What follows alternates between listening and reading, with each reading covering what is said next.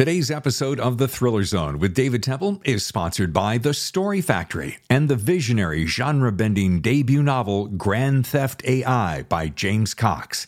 The Matrix meets Blade Runner. Grand Theft AI is available now for pre-order from your favorite bookseller.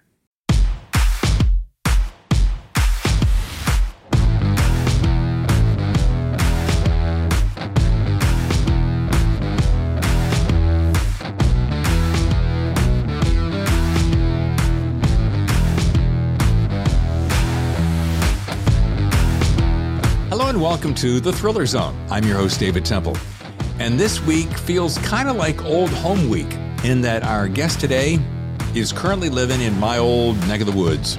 Now, she's an Illinois native, but she is now living in North Carolina. Who am I talking about? Tracy Devlin.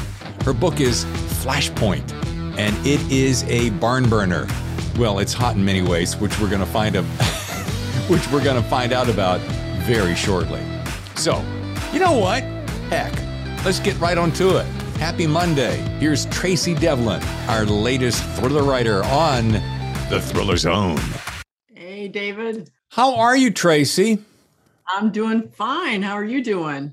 Superb. Is that a real, actual background, or is that a Zoom background? Oh, yeah. No, that's my office. That's sweet. Thank you. That is super sweet. Let's see, that's pine on the top, and that looks like oak on the floor. Wow, you got a good eye. I'll tell you, this boy's from North Carolina. I know my wood. Yeah, there you go. We're going to talk about that in a very short bit. I'm very excited to have you here. I had no idea. All right, this is going to sound really kind of dumb, but you know me. I'm just kind of shoot from the hip. You're really a big deal. Yeah. No, let me tell you something. We're going to get to Flashpoint, by the way, which is part of the Blackwell's novel series. But no. You're a USA Today bestseller, and that doesn't come easily. And just wait till everybody finds out what I have learned in the last few days. About you. Researching. So you make my hands break out in sweat just talking about stuff like that. See, girl, I'm gonna sport my North Carolina accent. I'm a little bit of a private investigator by nature. Yeah. I know. I knew that about you coming into this. I knew you would dig. So it'll be fun. There's a few things I'm holding off onto the side, but I may bring them out if I want to. Be gentle, please. I will. All right. Like I said, Flashpoint is coming. Great. I can tell you, I knew exactly who this was. The cover designer was Stuart Bosch, I want to say. Yeah. Very good. I know Stuart Bosch's style. Very well done. Amazing work. Just so good. But I want to start off with, as I get to know you, Tracy, and I feel like I already know you because we've spent so much time following each other on social media, and you interact so graciously. You. What's that? Me harassing you. You take harassment so well. I appreciate that. Nah, it's all part of the deal. I like it. But I do want to get to know you, and I see that we have something mutual besides our love of wooden interiors. All right, you're an Illinois native. And I once had several radio shows in Chicago. Mm-hmm. I was born in North Carolina, and now you call it home. Isn't that crazy? Yeah. So I'm going to guess Asheville. I'm about an hour from Asheville. In which direction? Don't tell me the town yet. East, kind of southeast. I'm in if you know where Marion is located, I'm south of Marion. Okay, watch this. I'm in the foothills of the Blue Ridge is how they put it. So. Watch this. You saw Tammy took a fall. My wife, Tammy, took a fall, broke her kneecap. Oh, she broke it? Oh, broke it. Gosh. Lateral break right across the kneecap. She was running, didn't see a buckle in the sidewalk. If that hadn't happened, I would be sitting in Marion right now. Oh my gosh. Because my sister and her partner are building a home in Marion, and we were going to celebrate her birthday in Asheville. Oh, how cool. Oh my gosh, that's great. Small world, as they say. Small world indeed. My sister loves Marion. Now, Yeah. we lived in Charlotte. Forever. She was there like 30 years, 33 years. I was there 20. So, yeah. Nowhere else can you get a Bigfoot festival. Nowhere else. Baby, you got that right. Marion, oh my God, wait till I tell her, because she loves your style of books, which we're going to get to. I mean, yeah, thrillers, but there's a lot of other things I found out a little about Miss Devlin that I did not know about. All right. Now, next, also, you are the first author on the show that is both crafting thrillers. I love this. And writing both contemporary and historical suspense, and with elements of mystery and romance and environmental crime. I mean, this is what I meant at the top when I said you're some kind of big deal. I mean, who writes that broad of a spectrum and still keeps it all, in that thriller-ish world? Yeah, it's been an interesting journey. Whenever I first started out, I guess, oh gosh, it's been a couple of decades ago now, just reading. I read a lot of historical romance. And because that's primarily what I read, whenever I decided, I'd like to try and do this, naturally, I went to writing historical romance, and I really enjoyed it. I think I had a good voice for it and that sort of thing. But my editor at the time, my trilogy was published through Source Books. I'm not sure if you're familiar with them or not, but my editor at the time absolutely refused to let me call it a historical romantic thriller. She didn't want thriller in there at all. And so I got to think, well, maybe it's not a thriller. Maybe I just, I mean, my opening scene in my debut novel is the heroine in a torture chamber, in a French torture chamber.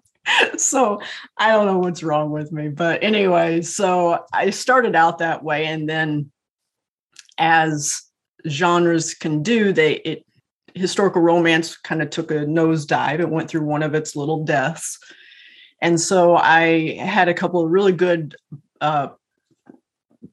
author friends that we started talking about it. And we were like, well, hey, why don't we try and create this contemporary world? And I'm like, I'm game. What am I going to do at this point? I can't sell historical romance right now.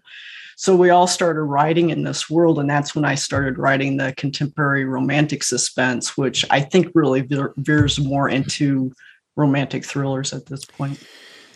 Yeah. Well, as a way to ease myself into the world of Devlin, as I would, or should I say Steel Ridge? Yeah, Steel Ridge. I see that not only is your book published by Steel Ridge Publishing, but you have an entire Steel Ridge universe, which is made up of you and your partners. Let's see, Kelsey Browning and Adrian Giordano, right? Yes. And tell me more about that, because here's what I love. You pick this up and you're like, oh, okay, it's a woman in trouble and fire. It's a thriller. And then you look inside here for those with video, and you go, okay, well, we got Steel Ridge, the Blackwells, 2 books. Steel Ridge, the Steels, 8 books. Steel Ridge, the Kingstons, 5 books.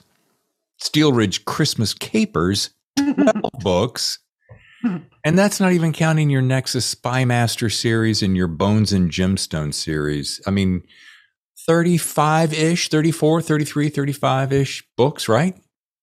Yeah, that we all wrote. Obviously, yeah. I had help there, but no, we did it. Like I said, we did it to try and find a way for all of us to work together. And it was a little strategic too, because rather than, I'm a slow writer, so 1 book a year, 1.5 books a year, maybe. So with the 3 of us writing in the same world, we could publish 3 books a year, right? So that strategically, that's a much better business decision for us. And but it was a ton of fun. We actually, the first time we really started talking about it, we actually came and stayed in Asheville, and we did a writer's retreat in Asheville. Great place to do it. Yeah, it was wonderful. And so anyway, we basically came up with this concept of Steel Ridge, North Carolina. Even small towns have secrets is our little byline. And Steel Ridge is you'll probably recognize these locations, but Steel Ridge geographically is located west of Asheville, where Waynesville is. Okay, here's my connection to Waynesville. I shot a movie in Waynesville called Chasing Grace. Yeah. Which was based on my first book, Discovering Grace. But when I was growing up, my dad used to belong to the Methodist Conference. So we'd go up to Lake Junaluska, which is right there at Waynesville. And so it was time to shoot the movie. I'm like, hey, I'm going to go back to my roots. Not trying to steal your show here, though. No, good. And we shot it in Waynesville, one of the most charming, wonderful little towns in all of North Carolina. It is. It's so, when you think about mountain town. Yeah. It's like the perfect image of mountain town. And so that's geographically where we set it. It's a little bit of a mishmash between Waynesville and Hendersonville as far as the way the town looks and operates and everything. Yeah. So yeah, I mean, I wanted to approach it more from kind of the natural world. Adrienne, she's all about, she's like a crime fiction. She's a really good crime. She's about the police procedurals, FBI, CIA, those types of things. And then Kelsey was a very straight contemporary romance. So she's all about the people, the relationships with the different people. And she's always wanting to know what the motivations are and things like that. So when we would get together to plot out these books, we would bring all of these, I guess, strengths of art, that we would bring to the process. And it made it a lot of fun. And so, yeah, no, it's been a great ride. I'm grinning like a kid at Christmas because the connections. And you mentioned Hendersonville. So my brother and his wife and 3 daughters live in Hendersonville. Oh, gosh. And so then Barb and Brenda live in Marion. My other sister lives in Charlotte, and I was born in Winston-Salem. So okay, all right, yeah, I've been to Winston-Salem once. Yeah, I can't remember what the name of the little. It's like a. Oh shoot! I just lost the name. It's like a historic village that's there. Salem. Is that it's like a historic? Okay. Salem Village. There was an apothecary in there that I went and just talked their ear off. I'm very into that whole apothecary, herbal, medicinal type stuff. So. Oh yeah. Salem's where all my family's. My parents are buried. So yeah. Okay. A lot of connection to North Carolina. Yeah. Anyway, so here's what's so cool. You have all these different styles, and I got to get to this because I'm sitting here. Here's one of the secrets about me. I don't tend to, I often will not read the blurb or, the jacket. Sometimes I won't read blurbs at all. I reached out, we connected somehow over social media, of course, and so forth and so on. And I'm like, okay, yeah, I like the cover. There was something about it. Oh, it's FBI special. And then I stopped. I didn't go any further. And I didn't know about your romantic background. Where's my sexy music? Yeah. And then I do this feature called If This Scene Could Talk. Yes. I almost pulled out because I'm at chapter 43 at the time. And I'm like, and maybe it happened earlier, but 43 sticks out in my mind. I'm like,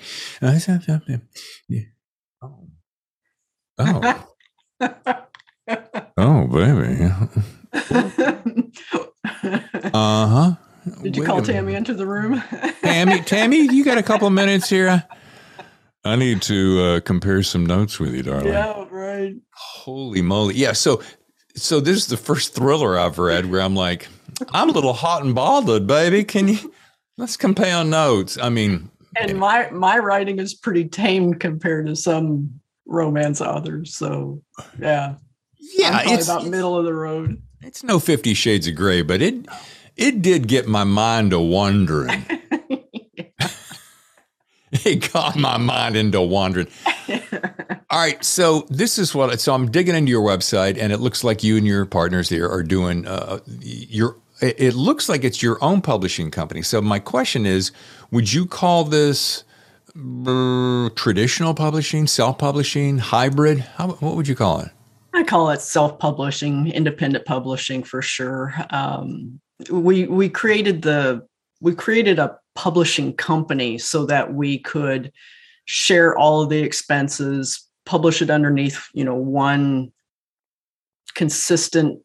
I publish it in one consistent way, sure. And then that way, if something ever happened to the partnership, it's kind of like Andrews and Wilson. You know how they'll write a book and they it's basically co-authored. Right. Well, all of our books, as you showed with the cover, we write them individually, so they are standalone books. And if anything ever happened to the partnership, we could get our rights back from Steel Ridge Publishing, and we could, just republish them ourselves if we wanted to. So it just made everything easier on the administrative side.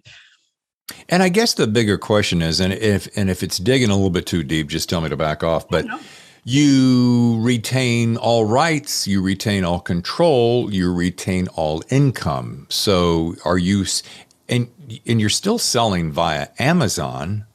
So you're getting a split of Amazon, as we all know, somewhere between 30 and 70%. But you also are doing something that's really super sweet. And I wondered, like when I got into self-publishing about 2005, 6, 7, somewhere in there, I thought, why is there not a situation where you could come to my website, we'll call it davidtemple.com, and buy a book directly from me? Now, of course, I would have to have it on site and package it and ship it. So there's that cost. However, if I can get a bulk discount, and I realize I'm talking business here, but you're living a lot of the shop, so it's good for me to talk shop talk. Yep.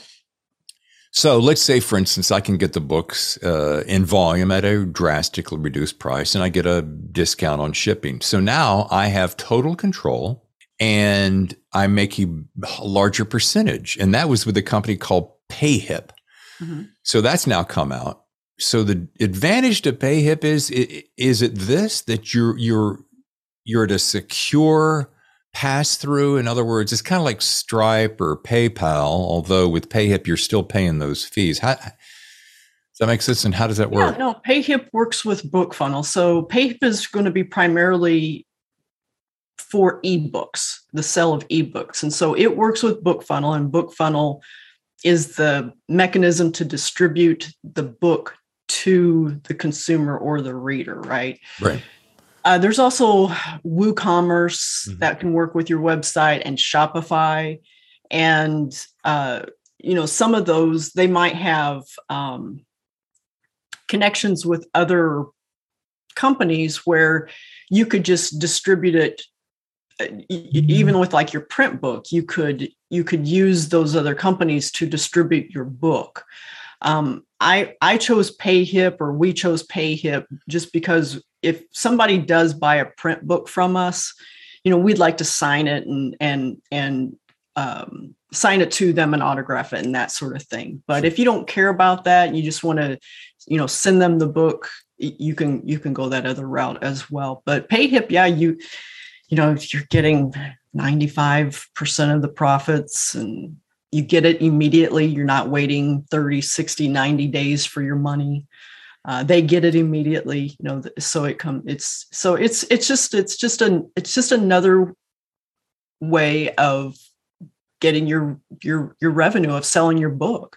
Yeah. And, we're published wide. So we're in Amazon, Kobo, Barnes & Noble, Google, all of those places. So you really do have the best of all worlds, minus perhaps the marketing machine of, say, a Simon & Schuster, first one that popped into my head. Right. So they have a volume of cash and resources that takes a Tracy book and shoves it out into the universe. So that's really one of the few differences, isn't it? Yeah. Honestly, it's because I had the publisher, with my first 3 books, and I loved working with a team. You contact your publicist and you could ask for pretty much anything and they never told me no. You know what I mean? So it was nice that way because you're working with a team and you really wrote the book, and then you got the galleys in and those types of things. They pretty much guided the train, right? So they were the ones who were in control of it, and I had a smaller piece of it. Whenever you're self-publishing, the whole train is yours. Yeah. You're guiding it, you're on it, you're coming up from behind too. And it just, it can be a lot. It can be a lot. And if you're not disciplined, it's going to be tough to be successful in it. So you have to really kind of think about those things whenever you're trying to decide what you want to do. There's some really neat things with self-publishing, like the cover. I don't want to say total control because I'm not in marketing. I'm not a cover designer. So I'm not going to know exactly I wouldn't know how to put together a cover, right? So when we work with cover artists, and we worked with a few, they give us a couple of different options, and that's what we need. It's like, okay, yes, this, but let's do this, and this, let's change it this way. And it's a nice, fun collaboration that way. And so whenever I got my cover from my publishers, like, oh, we really love this cover, don't you? So it's like, yes, I do. Yeah. So, there's some, each path has some pros and cons. For me, I would love to be what they call the hybrid author. I would love to continue doing some self-publishing and getting that creative outlet that way. But I'd also love to work with a publisher who can help get your name out and get it in front of places that perhaps I wouldn't be able to do so as a self-published author.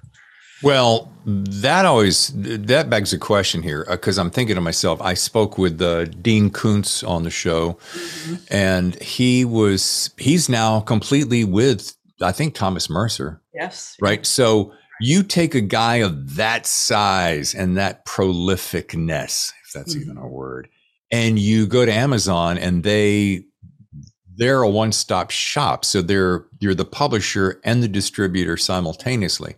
Now, when you're that big, I understand you're going to get a pretty nice size of the pie. I get that.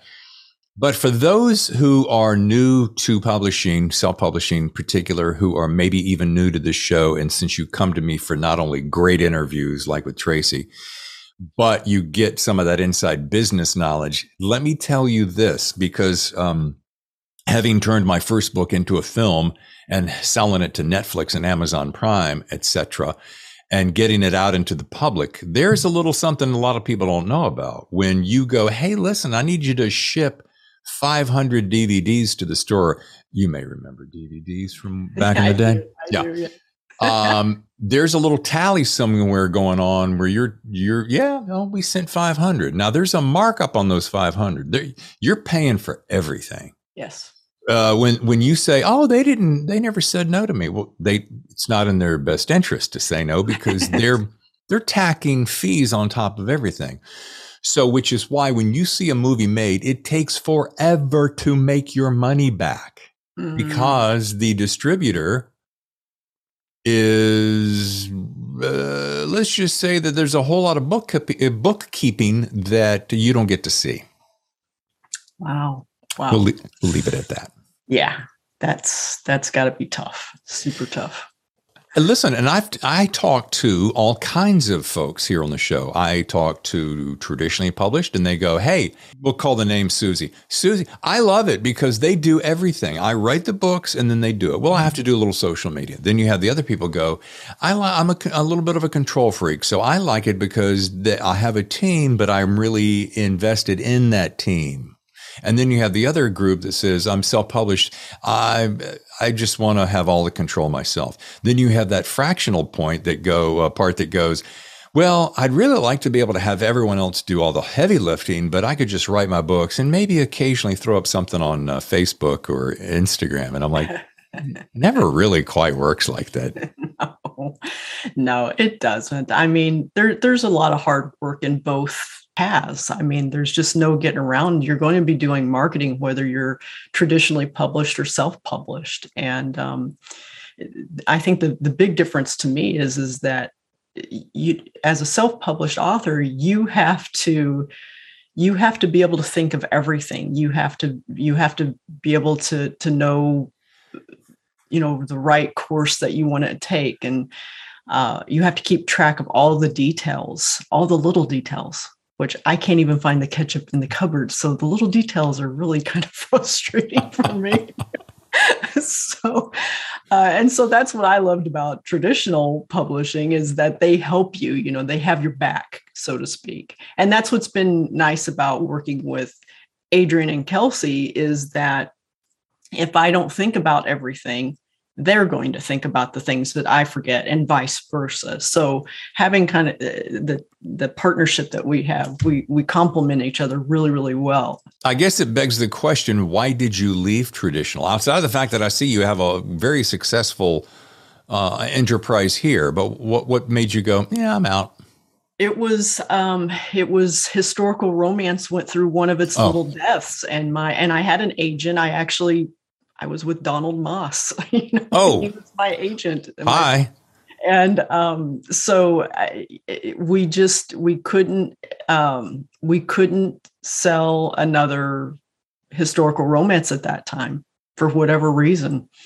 And so, yeah, if that hadn't happened, who knows? I might still be, writing historical. I asked a very prolific author. I'm going to keep his name out of it for whatever reason. And I said, hey, dude, you're so good in the thriller world, but your tastes and your interests are so vast. Do you ever have an interest in writing another type? And he says, like what? I'm like, and the very first thing I pulled out of my head was romance. No, I would never write that. Well, okay, because you probably never read it. Yeah, never read one in my life. But then I talk to other people, go, dude, I would love to do that. I'd love to be John writing this, and I'd love to be Sally writing this. I get a pen name, nobody knows the difference, but I get to exercise those muscles. So is there a big differentiation in your mind as you're writing, hey, Evs, I'm writing Flashpoint and this thriller and this FBI agent and this Zeke Blackwell and bop. Oh. But there's so much romance too. And when I use the word romance, there's just some hot sex going on. Let's just call it what it is. No need to filter on my behalf. Baby, I have forgotten my question. I guess it's this. When you sit down to write historical romance, we'll say, does your brain go, okay, historical romance over here, romantic thriller over here? So I haven't written a historical romance since 2015, I think. So I've been primarily just contemporary romantic suspense, romantic thrillers since then. But my voice can be very formal at times. I don't know why. I don't speak that way. That's not Tracy. I'm as down to earth, and I mean, this is dressed up for me. Okay. So I'm normally in my khakis and ready to go out, spend some time outside. But so I don't know where that comes from. It might've just been years and years of reading historical romance, but there's just a formalness to historical romance just in the way that they talk. And that was the hardest thing for me to break whenever I went from historical to contemporary. And I remember one time I was writing, way that it works with the partnership is that we own characters, right? So I own certain characters and the other two ladies do as well. Sure. And so if we're writing one of their characters and they read it, because they do a beta read, they read it and they're like, no, this isn't quite right. I think, he or she would say this, and then, they would rewrite it. Well, there was one point where I don't even remember exactly what I wrote, but I wrote something about one of Kelsey's characters. And she's like, Tracy, a dude in 2000, whatever it was, 17, 18 is not going to say indeed. I was like, okay. So there's like little things like that creep in, even with this, last book that I wrote, creep in. So my editors have to watch me a little bit sometimes. Tracy, inside scoop, it's 2022. I'm 60 plus, and I use the word indeed all the time. All right. I'm glad. I don't feel so bad now. Yeah, I mean, come on. Hey, David, that was a spectacular dinner, wasn't it? Indeed. Indeed it was. I like words. I'm going to use the words however the hell I want to. There you go. Okay, cool. Okay, let's take a short break, and when we come back, we're going to meet the two main characters of Flashpoint. Stay with us. David Temple here for Warwick's Bookstore. You know, one of my favorite things in the world to do is go find a favorite bookstore, spend a couple of hours milling about, looking at books, and if they have great customer service, it's a big bonus. You get that at Warwick's Bookstores. They're our brand new sponsor, and we are thrilled to have them here. Located in the village of La Jolla, that's just right down the road here in San Diego area, Warwick's is the country's oldest continuously family-owned and operated bookstore. And let me tell you something, folks. In addition to those highly curated selection of books, Warwick's regularly hosts author events and signings. Yeah, I've met more great authors by just driving down about 25 minutes here from Encinitas to Warwick's and see them and meet them and hear their story.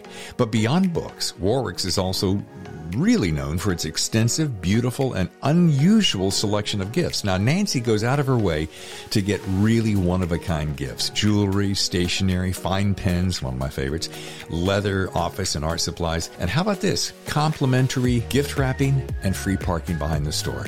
So if you're in the area, check them out. If you're not in the area, but you'd like to still check them out, Warwicks.com. You can do all the same right there on the website that you can do in person. Matter of fact, they process phone, web, and curbside orders daily.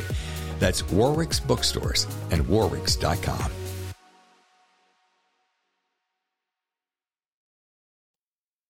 Let me ask you something.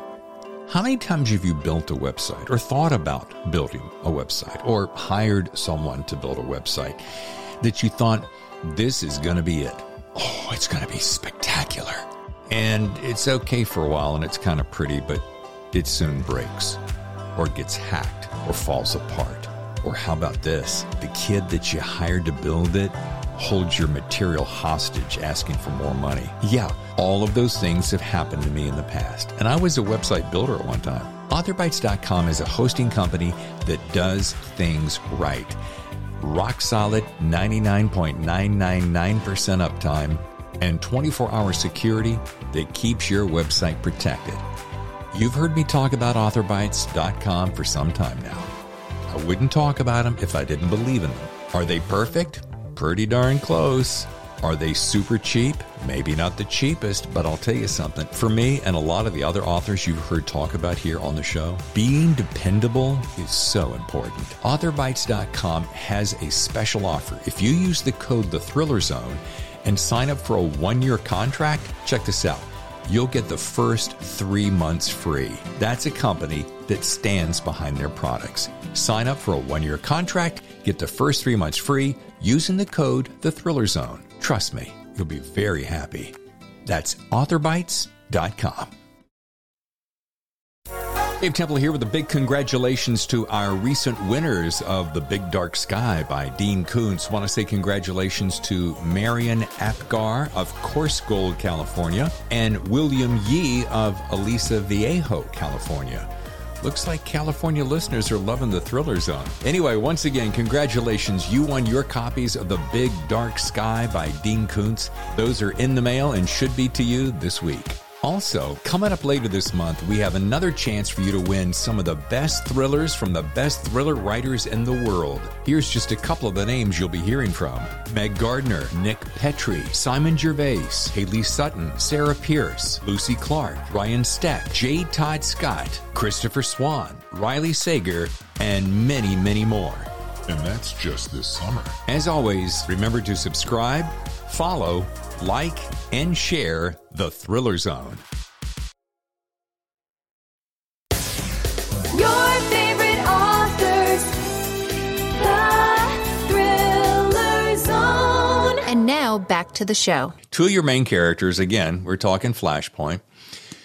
Olivia Westcott, FBI special agent, and Zeke Blackwell. Now, I don't think first side note, I don't think there's any more of a manly name than name is Zeke Blackwell. But they're two independent, driven characters. Both got a mind of their own. Both little sex kittens, I think, somewhere along the way. But how much do you share with her? And where do you fantasize? Where did you come up with Zeke?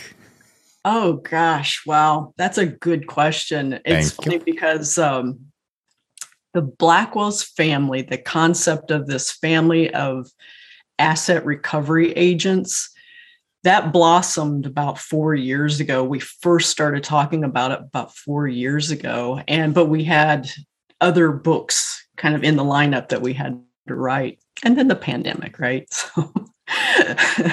So things changed.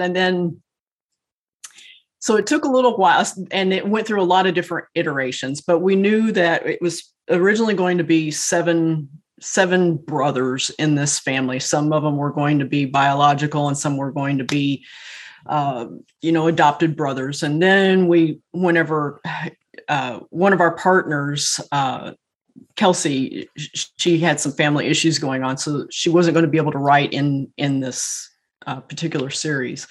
So Adrian and I, we went and kind of rehashed and brainstormed and plotted and chatted a little bit more about it. So literally, this whole concept has gone through, I don't even know, 4 or 5 different iterations. But Zeke was like always one of the main characters that we were going to use, and he we do it a little strategically. It's not very sexy, it's not very woo creative. We used Ocean's 11 as a little bit of a reference of inspiration, and so we started thinking about, okay, if we've got these asset recovery artists, everybody's going to have some specialty, right, to help the team to recover the asset, right? So, Perfect. So Zeke was our cyber guy, right? So I'm sorry, not Zeke. Zeke, I'm knee deep in the next book. So Rowan is the cyber guy who I'm writing right now. So Zeke was technically the number 2 guy in this Blackwell Asset Recovery Services organization to his big brother Ash, and so he's more of like the weapons specialist. He's the breacher, that sort of thing. But he becomes, or right before the story started, he became like the CEO, the driving force of the company, and under his leadership, the company has grown into this multi-million-dollar organization. So, but he's still a little resentful of his brother defecting the family business. Basically, that's how he looks at it, to go and become an FBI agent. And he has some very deep-seated resentment about that. And that's why bringing in an FBI agent, I don't know if you're familiar with the author Linda Howard, but she said something on the order of, if your hero is going to be a firefighter, your heroine better be an arsonist. Great conflict, right? Right. So I do try to keep that in mind whenever I'm building my hero and heroine, my 2 protagonists. I try to put them as much in conflict as I can. So he's somebody who's used to working. He doesn't necessarily have to work inside the law, right? So sure. He'll do whatever it takes to get the job done. Now, Olivia Liv, she's an FBI agent. She's by the book. And so there's some conflict there. I do have this question. Do you think, will these characters both in and of themselves show up in more Blackwell series? Okay. So both the agent and Zeke. Yeah. Yep. And more sex like that? Some hot, steamy sex? Not between those two. You get new characters, new sex scenes. Oh, okay. but more sex, please. I'm so happy to hear you excited about it, because whenever I tweaked you that one time about romance, I'm like, oh, I don't know. He might read this book and be like, oh, God. I have a confession to make here. First time on the show. All right. Let me have it. I like me some sex scenes. Okay. All right. Great. I'm not that big of a fan when it goes on and on and on, because, and this is why, I would say, Tracy, leave a little bit to my imagination. And you do that. You don't go down the rabbit hole of every, it's not 50 Shades of Grey. It's just not overdone. And I love my wife more than my next breath. And she rings all the bells. But I'm a guy, and every once in a while when you're reading something completely different, honey, that has nothing to do with us, it does make you go, oh, damn. Research. Yeah, I'm doing research, honey. All right. Here's another confession I have. Hang on one second, because I think it's hanging in my literary closet. 1 second. Okay, what you can't see is David has run over, I have run over to my closet to get something out of it and pull it off the wall. Here I come back. All right. I'm doing this because I feel close to you. I feel like we're friends. All right. I would not ordinarily do this. I have in my hand, oh my God, I'm going to get so much shit for this. When it was the pandemic, and I'm going to hold it at a distance so you can't really read it. But this is my idea of a romance series. Okay. So I came up with Family 1, I got Family 1, Family 2, Family 3, Family 4, and then 2 ideas for standalone romances, and even I've got 3 pen names. Oh, that's wonderful. This is great. Thank you for sharing that. That's wonderful. So I don't even know if I may have shown Tammy. Oh this. My gosh. Well, when you get the first one written, you send it to me, okay? You send it to me and we'll chat. Okay. Well, I would come to you as a consultant, because I have. All right. Look, let me just get this out before anybody starts turning off my show. I love thrillers. I can't get enough thrillers. Yeah, there's room. I like the pages to move as fast as they frickin' can, because I only have so much time in a day, and I want to get inside that world, experience it, and move on. However, I wrote a little Christmas story. When I saw I feel like I'm off the beaten path, but it's my show. I can do whatever I want. When I'm looking at your Steel Ridge and your Christmas capers, yes, I'm like, look, all right, you and I have so many idiosyncratic similarities. It's crazy. So I wrote this little Christmas book called A Wonderful Christmas Wish. Oh. And I wrote it. My mother was very sick, and she didn't like my thriller stuff because the language is rough. Right. Bunch of military guys. She did not like my Devourer because it was a cannibalistic prison warden. So they're really... I gotta confess, I'm not good with people eating people either. It's not bad until you try it. It's one of the few things that can eat me out. Just try it once. But anyway. Yeah. So I said, okay, I'm going to write something for her. All right. And so it's a really tiny little ditty. And and I shared it with a few. I didn't even publish it. I just printed it and gave it as Christmas gifts.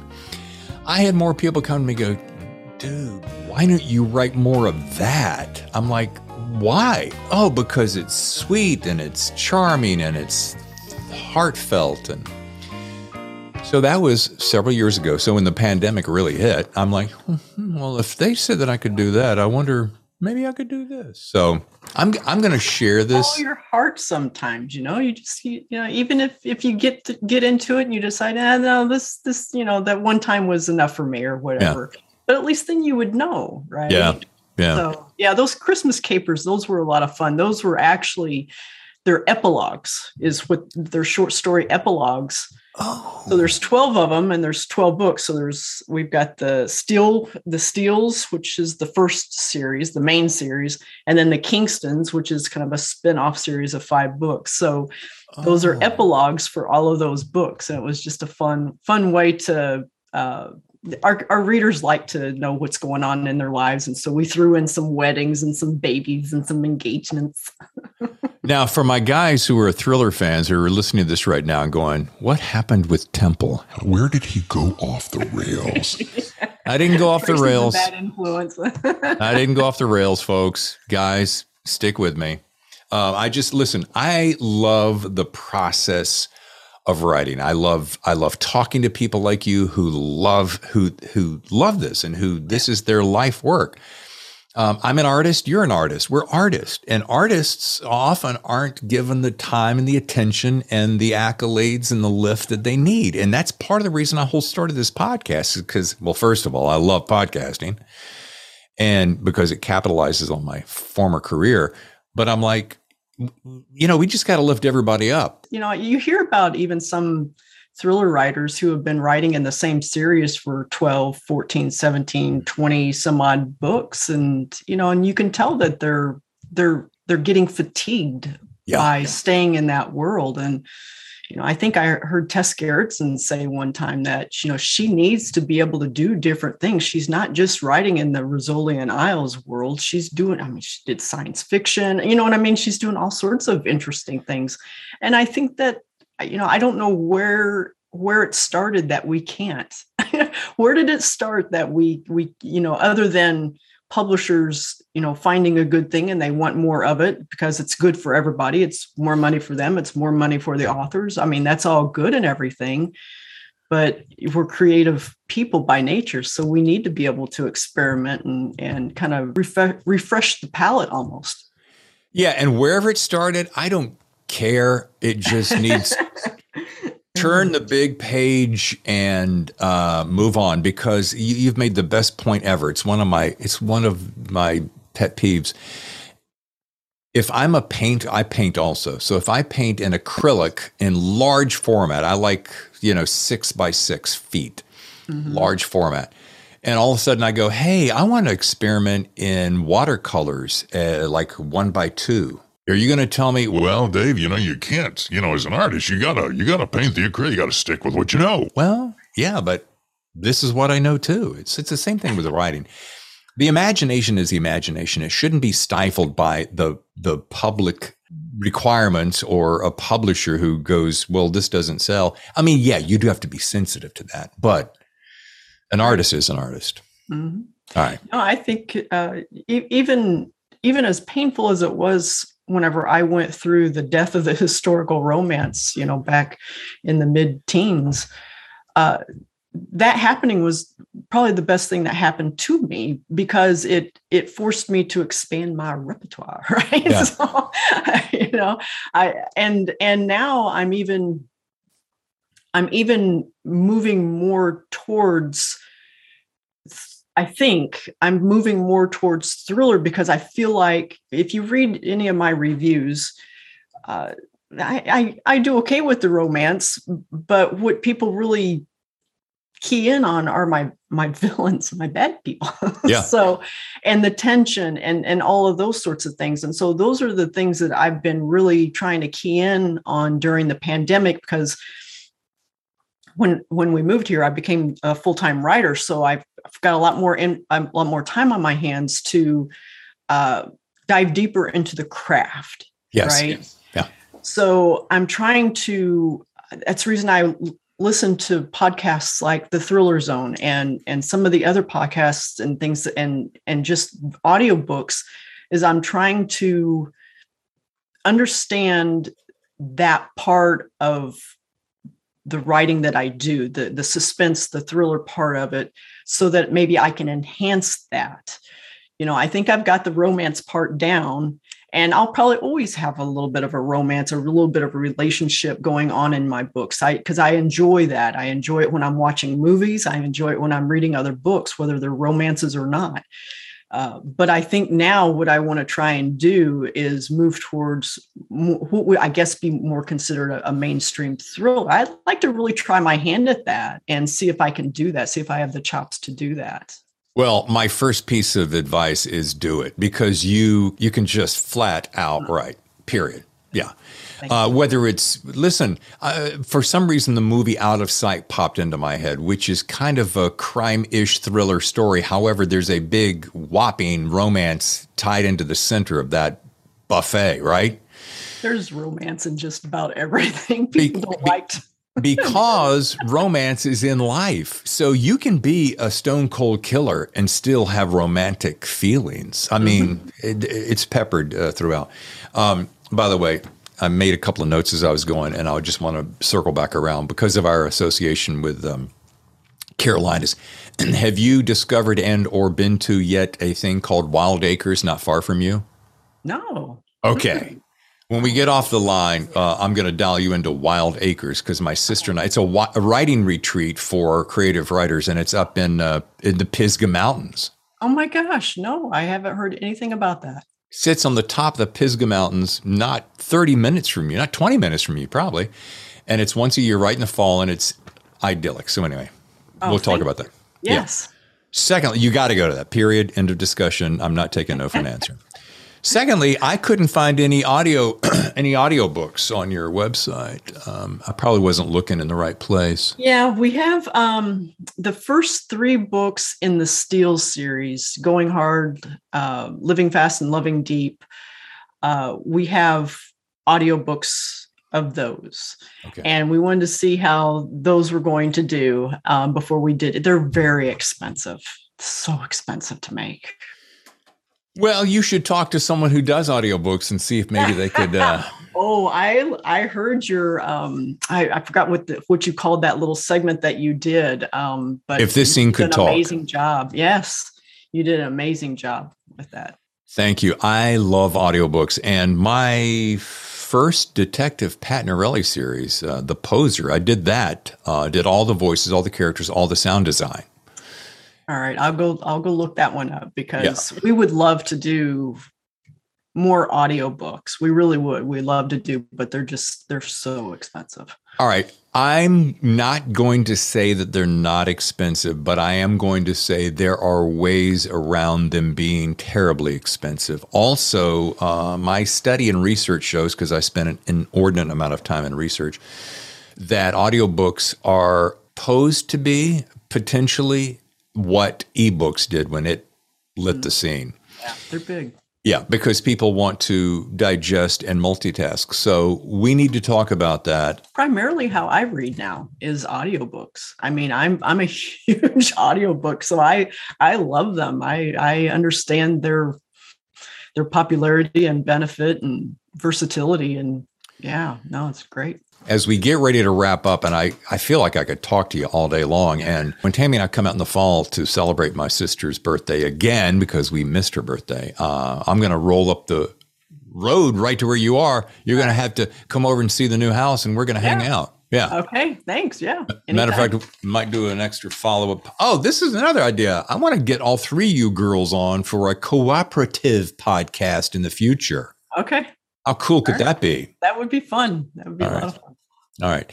Now, my question that I ask everyone, all my authors, right before we get into rapid fire questions is I like to ask them their best piece of writing advice to future writers and my audience. Well, in my former life, I was a human resources professional. Wow. So this is a little bit of the writer in me and a little bit of the HR person in me. But I think what I would say is treat your writing as you would any other profession, right? So learn your craft, try to understand the business side and it really depends on where you're at. If you're a beginner writer, there's things that you just shouldn't worry about. You don't want to worry about the business side and all of that right now, but learning the craft is huge. I mean, and you can do that by, reading craft books, or you can do that by, again, and I'm not saying this just because I'm on your podcast, but author interviews. I listen to author interviews all the time because I pick up little nuggets from them, things that they've done that they realize how it makes them more productive, or just like a craft tip on how to crank up the tension, just little things like that. I wasn't able to go to Thriller Fest this year. I wanted to really, really bad. I even signed up for it, but then, well, I won't go into all the details, but I ended up having to cancel. But I went and I purchased all of the recordings of all of the Craft and Thriller Fest workshops, and I've blown through those already.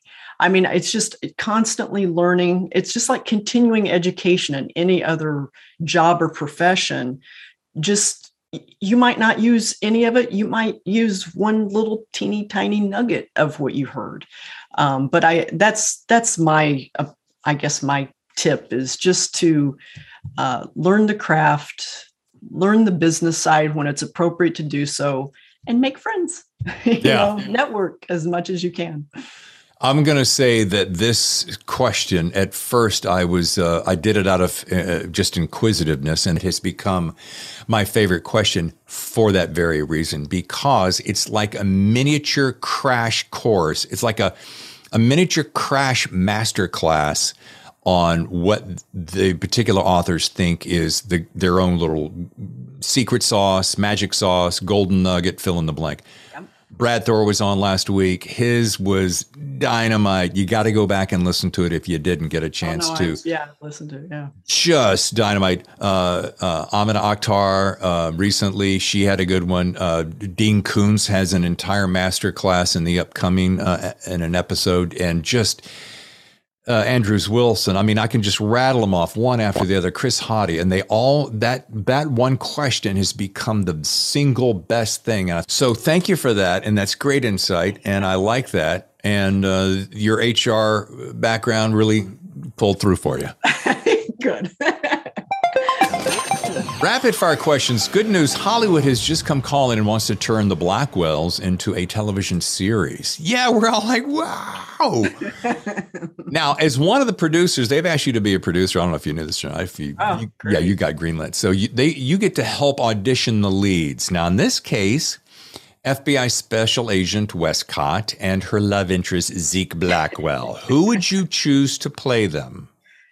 And I know I already know that you got it in mind because I went to one of your website pages. Where is it? Is it for readers? And you're like, oh, this is who we would put in that place. That's right. Yeah, no, I always do.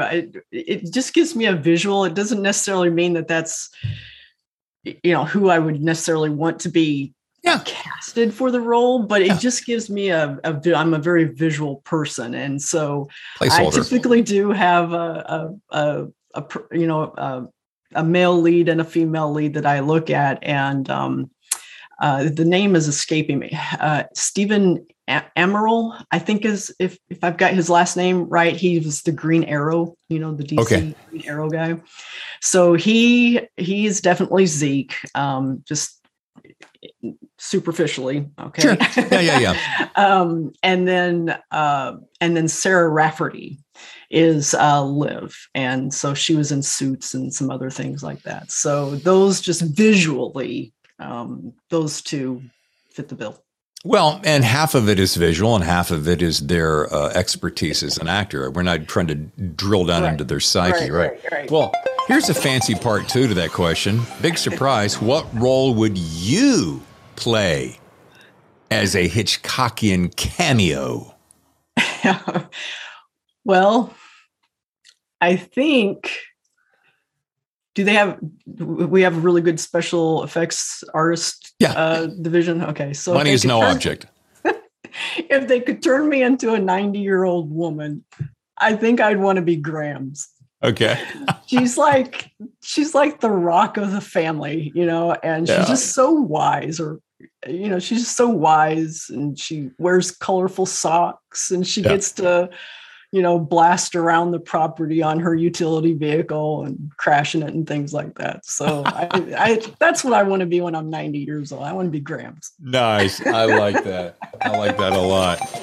All right. Now, when you and your husband get away for vacation, do you spend your time reading, or because that's your full-time job, do you do other things with your time? And if so, what's your favorite pastime? Well, if we're doing a staycation, it would be more, we do a lot of exploring of our adopted state here. So we do a lot of hiking, kayaking, things like that. We'd like to go into some of these old mountain towns and just, walk along Main Street and check out the local stores and things like that. I love handcrafted items and that. If we're just going to veg, then yes, I take a couple of books with me, and I'm not much of a beach bunny. I'm not that girl, but I would definitely if it's just I need to clear the mind, it would be a reading vacation. But we like to travel just to see new things that we're not that we don't have here, whether it's, head out to Yellowstone and see some of the amazing, natural features out there, or we've been to places like Florence and, Edinburgh and just enmeshing ourselves in other cultures. And sure, I love trying local food. Yeah. Who doesn't? So, yeah. Nice. All right. Fourth and final, you have gone out for a long hike there in the Blue Ridge Mountains. Unfortunately, you've gotten lost. Not dangerously lost, but just lost. Or should I say misplaced? Thank goodness you thought ahead, Tracy, and brought 2 items with you that could make your situation better until you get rescued. So you brought along 2 extra things. You thought ahead. What are those 2 things and why? I'm going to say my Leatherman multi-tool and some rope. Spoken like a true Girl Scout. Nicely done. My Leatherman tool and some rope. Nice. All right. Folks, if you want to learn more, visit tracydevlin.com and follow her on both Twitter and Instagram as I do. You should see her Instagram page. Forget about it. At Tracy Devlin. Girl, this was fun. Thank you, David. It was tons of fun. I appreciate it. The pleasure was mine. And of course, the book, once again, ladies and gentlemen, is Flashpoint. Flashpoint has a bunch of double entendres up in there. And when you get around to 43 and 44, there's others, but those stick out in my mind. You're going to enjoy yourself. Good. Maybe a glass of wine and a cigarette afterwards, but you're There's chasing bad guys in there too. There's plenty of chasing bad guys, and there's evil forces abounding everywhere. Each turning thriller certainly makes steamy. Oh, that's so good. Thank you again. Yeah, no problem. Say hello to Tammy. I watched your 1 year anniversary, and I felt so bad for her. She is a trooper. She's got that big old brace on, and it is wearing her out. And she's only 2-3 weeks in, and it's supposed to be six to 8 weeks. So, oh boy, yeah. But she's an athlete, man, and she's built for speed. So once she was already saying last night, "Hey, listen, let's think about entering a race as soon as I get better. There's a new hiking trail I want." Let's get you to where you can move from the living room to the bedroom without assistance. Yeah. It's all in the mindset. She's thinking about the future to get through the present. That's great. She's a rock star. And she's going to be reading chapter 43 and 44 later tonight, I think. Okay, good. Hope it all works out for you. Me too. All right. I have carved into your time, girl. It was great talking to you. This was so much fun. It was, again, and I appreciate you being real good sport about teasing you about romance and things like that. It's 100%. really cool. It was super cool. Nothing, nothing gonna phase me. It's all good. Good. All right. I hope to meet you guys in person sometime, but until then, I'll see you online. Yes, ma'am. We'll be there in the fall, and we'll be back in contact between then. But yeah, I'd love for you to swing by. We'll meet at the Marion Fill and Stop with some coffee. Sounds great. Yeah. All right, David. Take care. Bye-bye. How much fun was that? Felt like old home week. Felt like I'd known her forever. Tracy Devlin. The book is Flashpoint. It's hot. As you heard me beat over the head. She is a prolific writer. Speaking of prolific, and speaking of way monstrously talented, but then again, all my guests are pretty monstrously talented. That's one of the reasons I love this show. What's not to love? You get to talk to really cool people, some of the best thriller writers in the world, writing some of the best books in the world, being turned into TV shows and movies. Oh, I love my job. All right. Next week, this guy right here, Brian Freeman. The book is The Bourne Sacrifice. And if you're a Robert Ludlum fan like me, who loves the Jason Bourne series, you are going to gobble up The Bourne Sacrifice. I promise you. Actually, I promise you. This book is in my top 10 summer reads for 2022, which I should probably do a little miniature show about. Maybe I'll do that and throw that in next week, because I have top 10s. I got them. And Bourne Sacrifice is right there.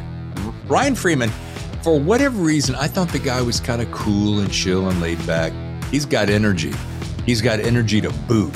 And the guy can write, flat out write. What they're saying about this book is all true. Anyway, do me a favor, join me next Thursday for Brian Freeman right here on the Thriller Zone. In the meantime, I want to say thank you to my prime sponsors, Warwick's Bookstore, our new sponsor. Let me tell you, who doesn't love a good bookstore? You want to go to a bookstore and just spend a languorous couple of hours looking at books, talking to the folks who work there. Now, if you're in La Jolla, San Diego area, that's great. You can also go online, browse online, warwicks.com. Anyway, thank you to them. Thank you to authorbytes.com for always being there, building websites for a lot of our author friends. These guys know how to do it. They get it done right. So thank you both. Also, thank you for your 5-star reviews.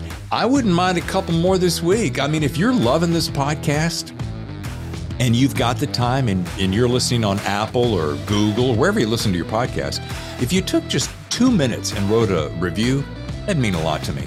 And if you want a real clear, easy destination point, you can also go to thethrillerzone.com. Write your review there. Please do that. We'd love to hear from you. As always, thank you for always being there. Thank you for listening. Thank you for helping this show grow fast like it is. I'm so thrilled to be here for you. I'm David Temple, your host. I'll see you next time for another edition of The Thriller Zone.